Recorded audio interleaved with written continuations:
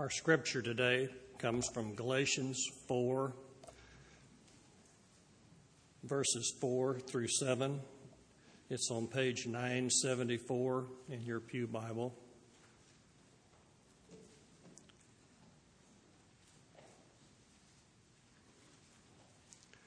Let us stand.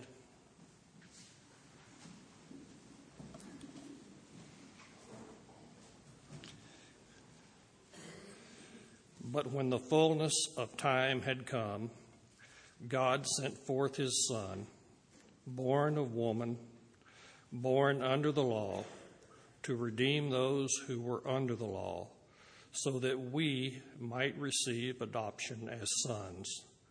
And because you are sons, God has sent the Spirit of his Son into our hearts, crying, Abba, Father. So you are no longer a slave, but a son, and if a son, then an heir through God. The Word of God. Please be seated.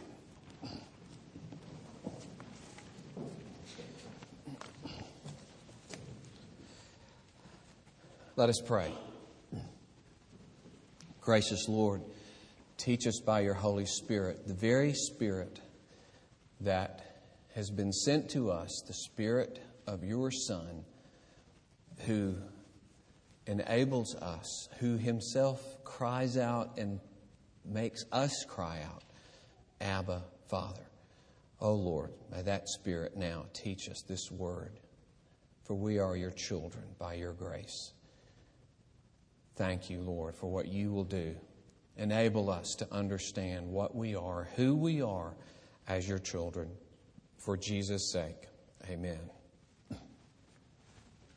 I know some of you have heard a few of our stories about our own adoption. All three of our children have been adopted, and naturally you have a few touching things that happen along the way. I thought that might get us into this subject a little bit, since we're going to talk about adoption and God being our Father. One of the things that we were taught early on by the agency is that if and when your children ask about their birth, about their birth mom, about all of that, that you not act scared or threatened or let's don't talk about it, but you just be wide open, upfront, relaxed, talk to them. They need information, and the clearer you are and the more relaxed and at peace you are, the better it is for them to understand. And that goes to later if they want to meet their parents, their birth mom and dad, etc.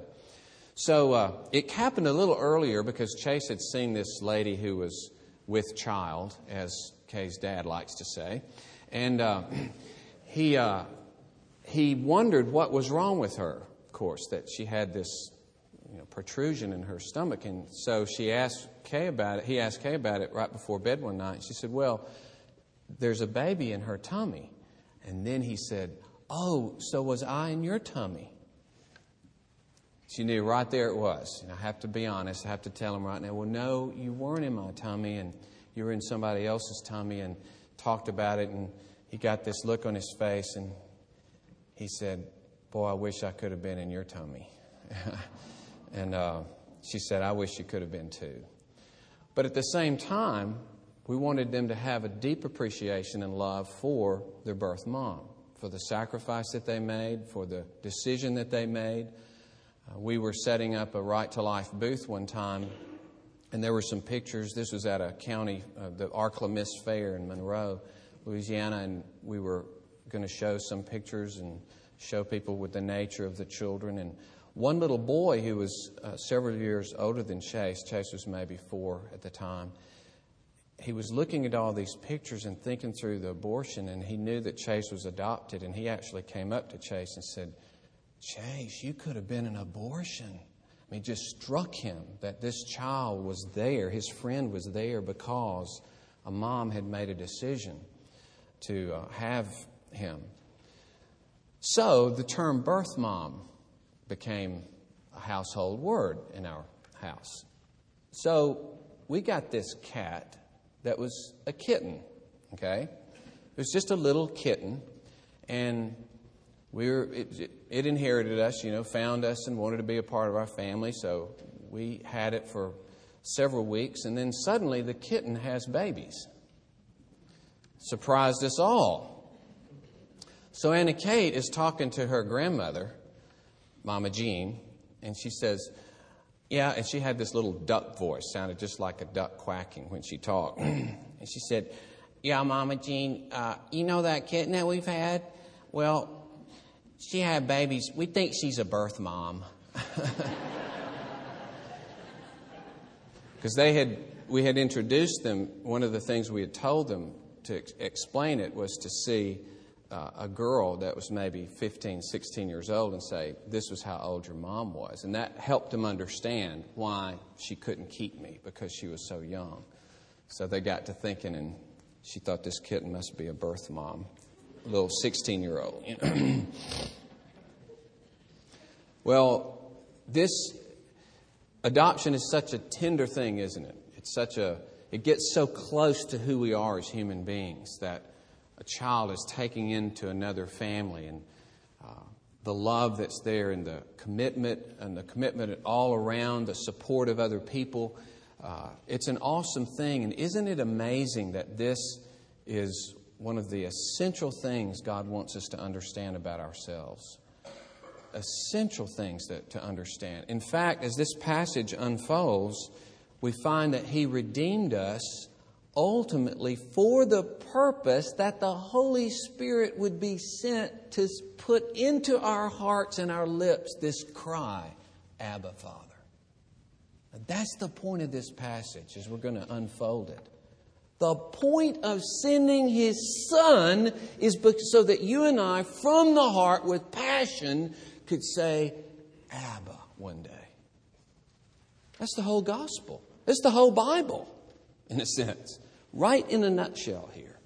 That's how critical adoption is, and this sense of knowing that we are His children. So we'll look at it in two parts. First, the bondage of the law, and then the liberty of sonship. The bondage of the law, and then the liberty of sonship. And in our final application, we want to especially ask the title of the sermon, Live. How do we live as children of God, or as a child of God? You'll notice that he says in verse 3 that we were enslaved to the elementary principles of the world. And this is later defined somewhat in verse 5, that we were redeemed, we who were under the law. So there's some association with these elementary principles. Elementary principles, just what it sounds like. It was used many times to describe the ABCs, or the fundamental parts of the universe, or the little dots on a dial. You see, the basic elements. And when he says the elements of the world, he's talking about the world as opposed to God, or separate from God, the world in its seeking redemption. So there was an enslavement to these principles. Particularly, he's underscoring the enslavement or the bondage of the law, because he talks about that in verse 4.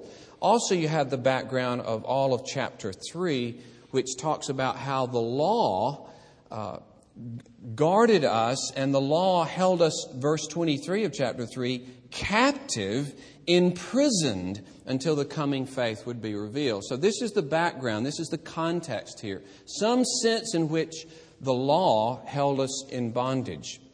Now, when he talks about the law in this way, we've got to understand he's taking law wearing its command face. Okay? Its command face. It's pure law requirement face. This part of the law that in and of itself, as it's merely demand and then punishment for that demand, brings with it no forgiveness, no capability to change our lives. Now, we have to say that because if you take the whole of the Old Testament in its proper context, the law is built upon the promises to Abraham and the wonderful sacrificial system which pointed to Christ. It also speaks of redemption from Egypt, which has overtones of redemption and points to Jesus Christ. And then the act of circumcision itself is held up to be a symbol of how our hearts are renewed to love God. So I'm pointing out just a few of the things that point to redemption and salvation. I will circumcise your heart so that you will love me with all of your heart. Very spiritual, very New Testament sounding, new heart. Or you've been redeemed out of Egypt, now you are my people. That's a picture of the redemption of Christ.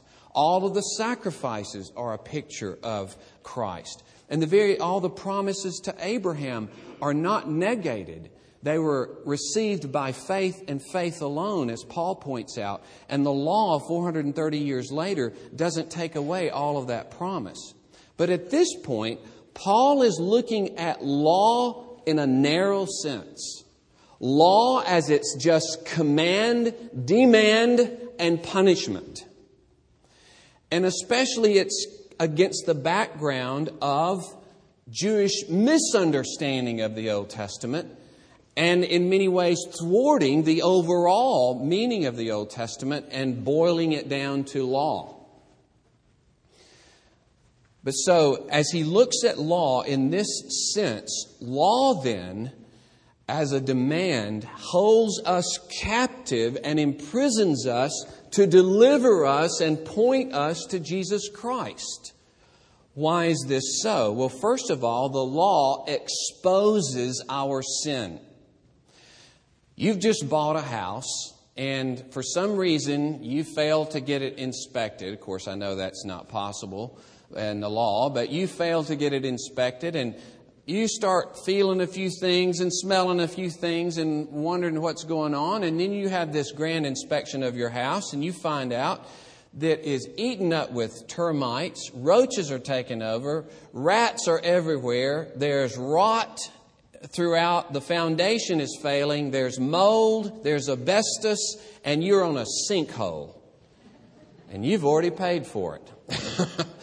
This isn't the inspection that you wish you had before you bought it. It's the inspection you dread after you own it. That's what the law does, exposing everything that is inside of us. And that's why then we're suddenly held captive, because there is no hope in the burning light of the law's holiness and examination. There's no hope that we can get forgiveness from that law. Because the law simply over and over, and the more we take a movement, the more is exposed, and we move again and more is exposed. It just keeps exposing how sinful we are. And it's relentless, constant. And every day brings more exposure. Every day shows more how much I'm disobedient to this law. But as Paul in other places points out, the law not only exposes, but it causes us to manifest even more sin. He talks about this in Romans 7. And that's why it exposes how sinful we are, because the law, as Paul says, is holy and righteous and good. And yet when it is brought to bear in our lives, we don't get holy and righteous and good. We get more sinful. Our pride reacts poorly before the law. Our rebellion manifests it all the more. Our self-will, our self-righteousness. And then despair can set in.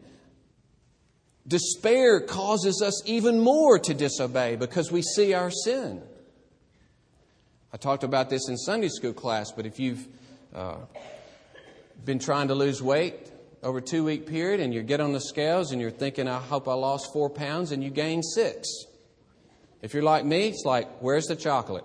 You know, despair. So let's give up. Let's eat. You know, forget it.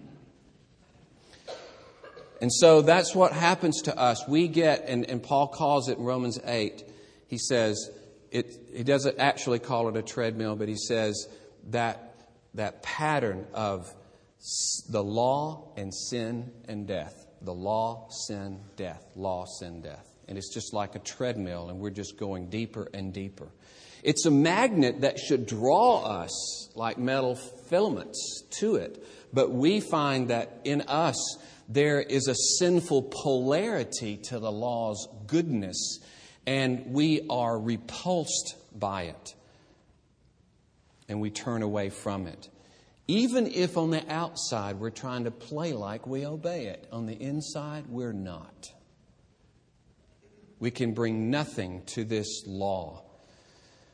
And the thing that the law doesn't, it exposes, but it brings no forgiveness in and of itself. It manifests our sin, but it brings no power to change us.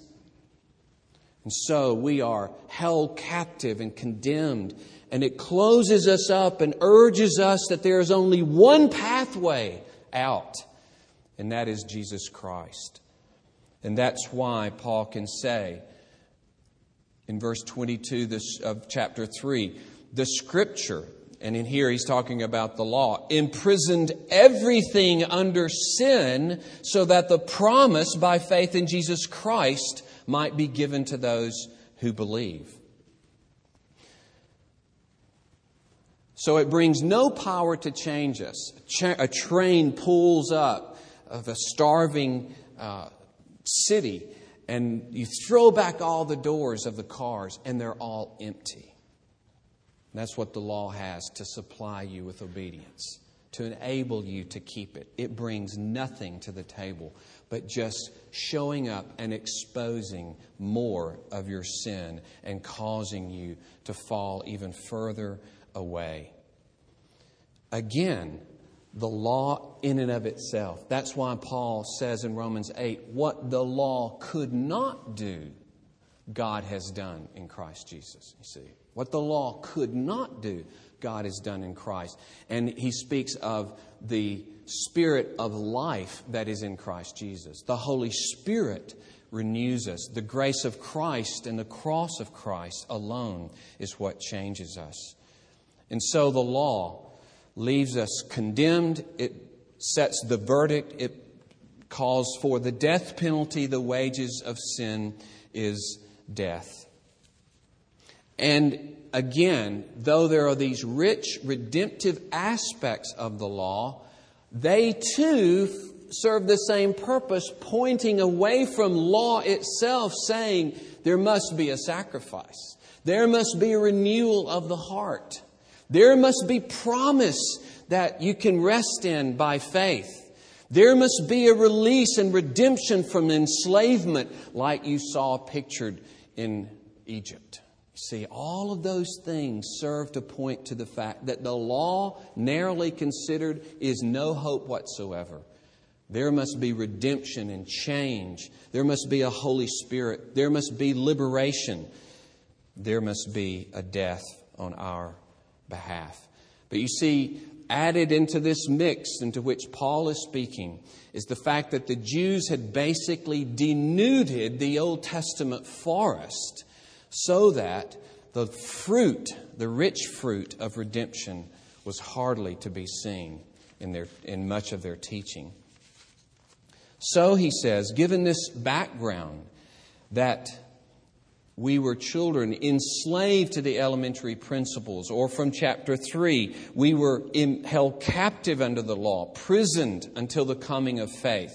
Or in verse 22, everything was prisoned under sin so that the promise by faith in Jesus Christ might be given.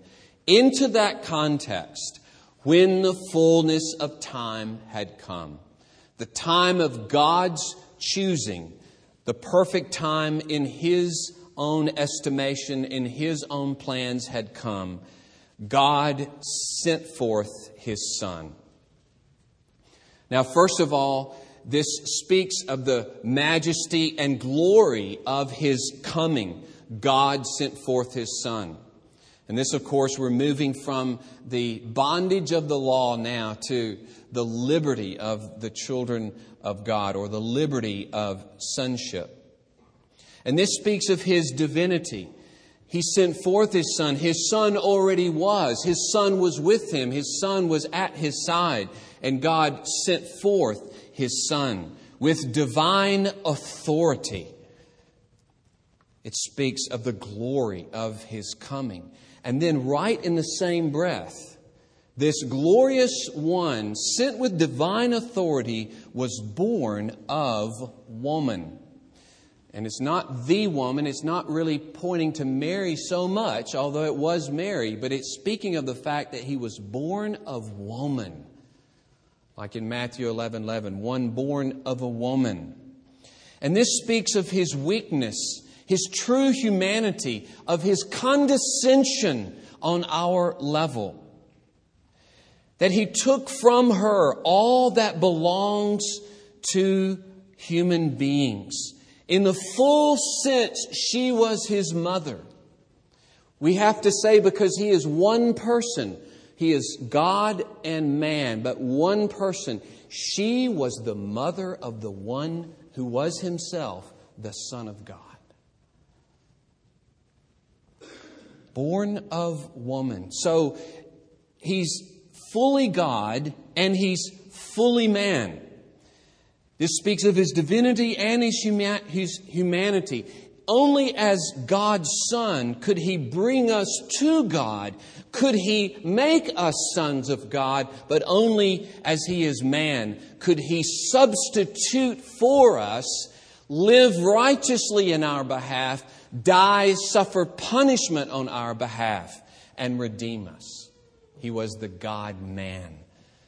God sent forth His Son, born of woman. And He was born under the law to redeem those who were under the law. If you go back to chapter 3, it speaks in verse 13, Christ redeemed us from the curse of the law by becoming a curse for us. For it is written, cursed is everyone who is hanged on a tree. So that Christ's hanging on the cross represented the fact that one is cursed of God. He was judged to be a criminal by the court. He was publicly exposed as one who had disobeyed God, and He was publicly exposed as one rejected and cursed by God. That was on purpose. He was not just waylaid by bandits on a road somewhere.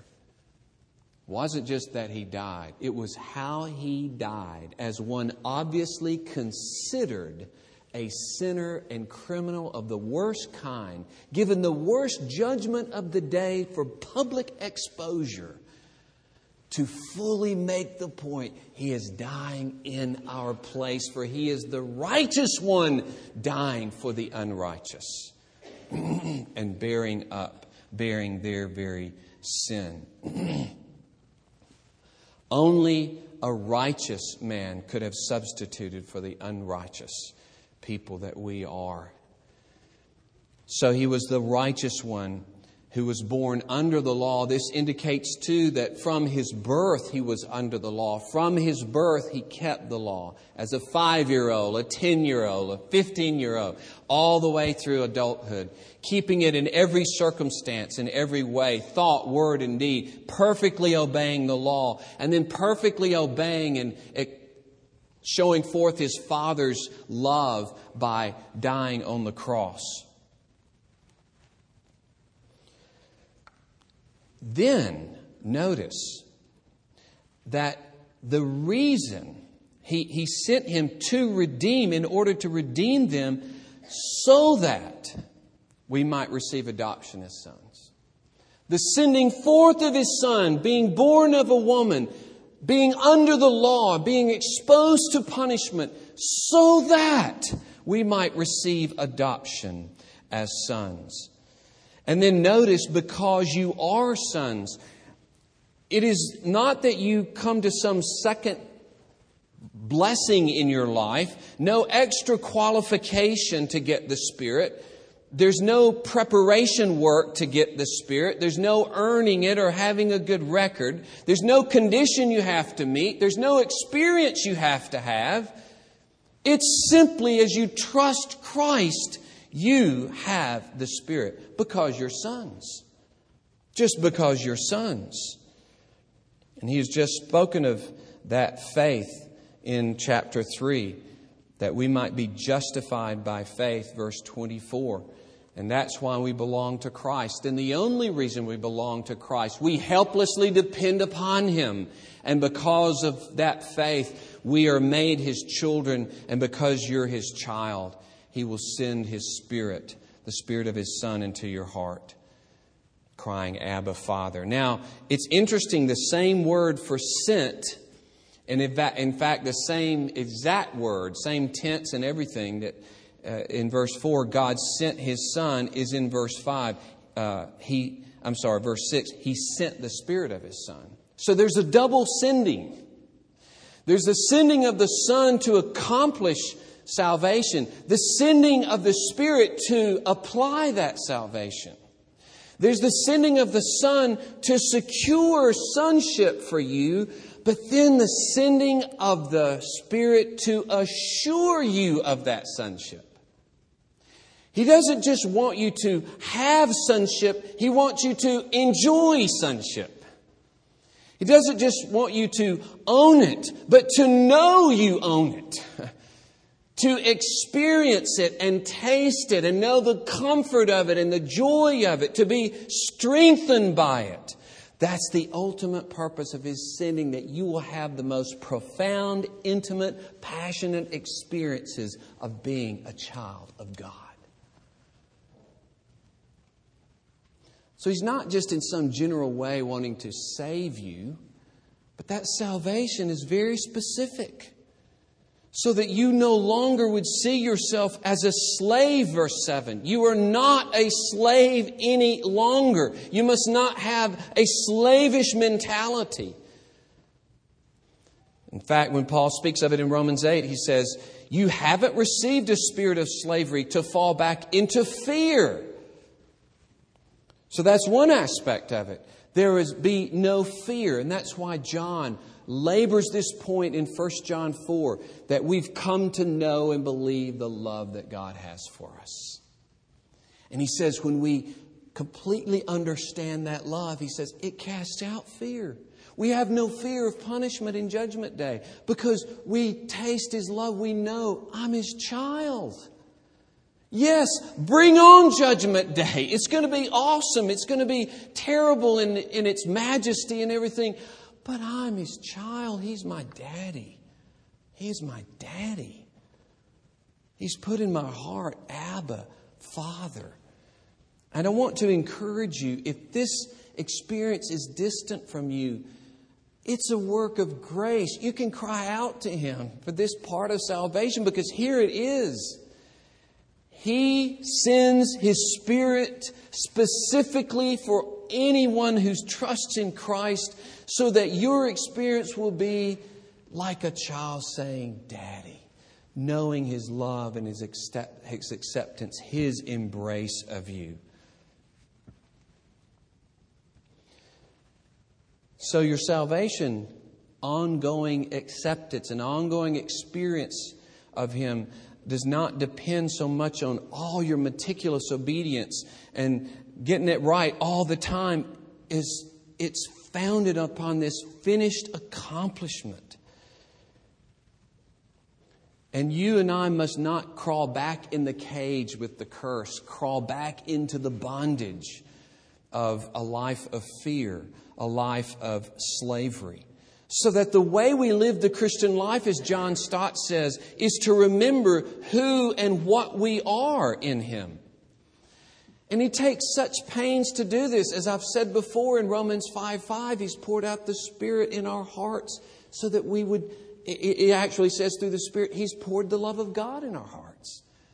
So that we would know that love. That's why when he speaks of being empowered by the Spirit in the inner man in Ephesians 3, it's to the final end that we would know the depth of the love of Christ.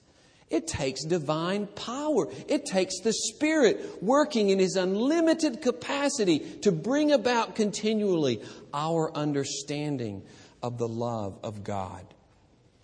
And Luther said, there is no slavery in Christ, only sonship. Only sonship. So He makes us His children, but He wants you to know that you're His child. And so, resist slave thinking. Resist unbelief. Resist any rejection of this gospel of grace. The sense that I'm all alone and God doesn't think about me or care about me. That's slave mentality. It's not the gospel. It's not the real God. There isn't a God like that. He is the God who has infinite concern for you. That He doesn't notice me. He's neglected me. He's disregarded me. I can't get His attention. He won't focus on me. That's a slave mentality. Now, even then, it's okay to cry out and say, Lord, help me in my unbelief. Lord, you feel distant from me. Lord, I'm not tasting your goodness. I'm not tasting your love. But not to wallow in it, not to make it your daily food, so to speak, and to live in slavery. He says you are no longer a slave. And the Spirit, by His grace, really enables you to say, Abba, Father. When we protect ourselves from caring for one another, protect ourselves from ministering to people or meeting somebody on Sunday even, or showing hospitality, taking initiative in relationships, then we're living like slaves instead of children who are tasting the love of God. And that love is enabling us to push out and to give ourselves away to other people. When we say, I can never change, I will never grow, that's a slave talking. If we say, the church will always be the same, that's a slave talking. That's not children who know that God is at work and God cares for His people. And we see Him as our daddy who has an unlimited concern for us and will accomplish great things for those who believe. That's the way the Israelites were in the desert. You see, they had been trained in slavery, and so they carried it right into the desert, and they rejected the love of God, and they continued to think like slaves, and they would not embrace Him as their Father at all. All forms of self-pity, all forms of blaming other people and making excuses for our sin, that's a slave talking, not a child who can come into the presence of God and admit, this is what I am. Lord, I trust in you to forgive me. When you hear little phrases even like this, wouldn't you know it would rain today? Ever say that one? That's not only slave, that's total pagan talk right there. Total pagan talk, like the Baal worshipers who thought they had to bleed themselves in order maybe to get God's attention and let Him be good to them. And wouldn't you know, we'd plan a picnic and it would rain. So as to say, that's how mean God is. That's a slave mentality. And of course, little things like, I hope nothing will happen this day. Knock on wood. That's slave/pagan, okay? Slave/pagan talk. That we can somehow appease the gods or appease this God by some little thing that we might do or say, rather than, He's my daddy. He'll take care of me today. Yeah, things are not looking good, but He's my daddy. Wouldn't it be wonderful if that burned in your heart all through the day, with every prayer and all of your worship and all of your interactions with other people, you are being sustained and enlivened by this happy, restful, joyous sense. He is my daddy. And several have pointed out when he says we cry out, it shows the intensity of our love. It shows the intensity of our need and our helplessness, and the intensity of our boldness and confidence. Isn't that wonderful? The intense love we have, the absolute dependence we have, and the absolute confidence we have that He will do us good. He doesn't just put in our lips, Abba, Father. We cry out with intensity. Daddy! I remember one time when I was at a RUF retreat speaking. It was up in Tennessee, and it was in the winter. And a Kate got chased by some geese that were there. You know, it's like one of those kind of horror movies. Oh, look, geese. Yeah! You know, whole flock of geese are after her. And of course, what did you hear? Mama, Daddy! You know. And there's something of that here. That wonderful confidence. Daddy's here. He'll save me from the geese, you know. She didn't think Daddy would say, no, get him, you know. I'll go after her too, you know. No. But many times, you see, that's where we end up. Almost that God is part of the enemy. God is part of the problem. He's against me. And that's why over and over and over in Scripture, He's for you. He's for you. He's for you. Christ died. If He did not spare His Son, how will He not freely give you all things? If God is for us, what could be against us? Why? He's our Daddy. And if you don't know Christ, if you don't know God as your Father, I tell you, that is of all, there's no tragedy on earth except this, that you would go through this life and not know God as your Father and your Daddy. It doesn't matter if you get cancer at 17 or die at 5 or 25. That's not the ultimate tragedy. If you live to be 90 and never knew God as your Daddy through Jesus Christ, won't you believe in Him now? Won't you trust Christ now to save you from your sin and to bring you and make you a son of God? Let us pray.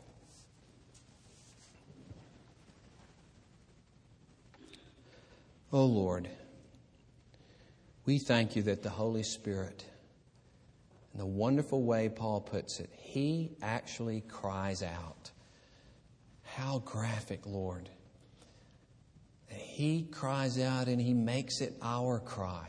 He's that involved to form, not only on our lips, but to form our hearts so that this is who we are. It is what we believe. It is what we taste and experience by Your grace.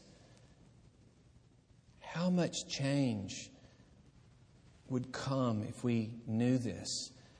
How freely would we give ourselves to You if we understood more of Your love? For You say, we love because You first loved us. If we know Your love as our Father and Daddy, oh Lord, how will we give ourselves away freely to others? Bless us, Lord. Bless us with true worship.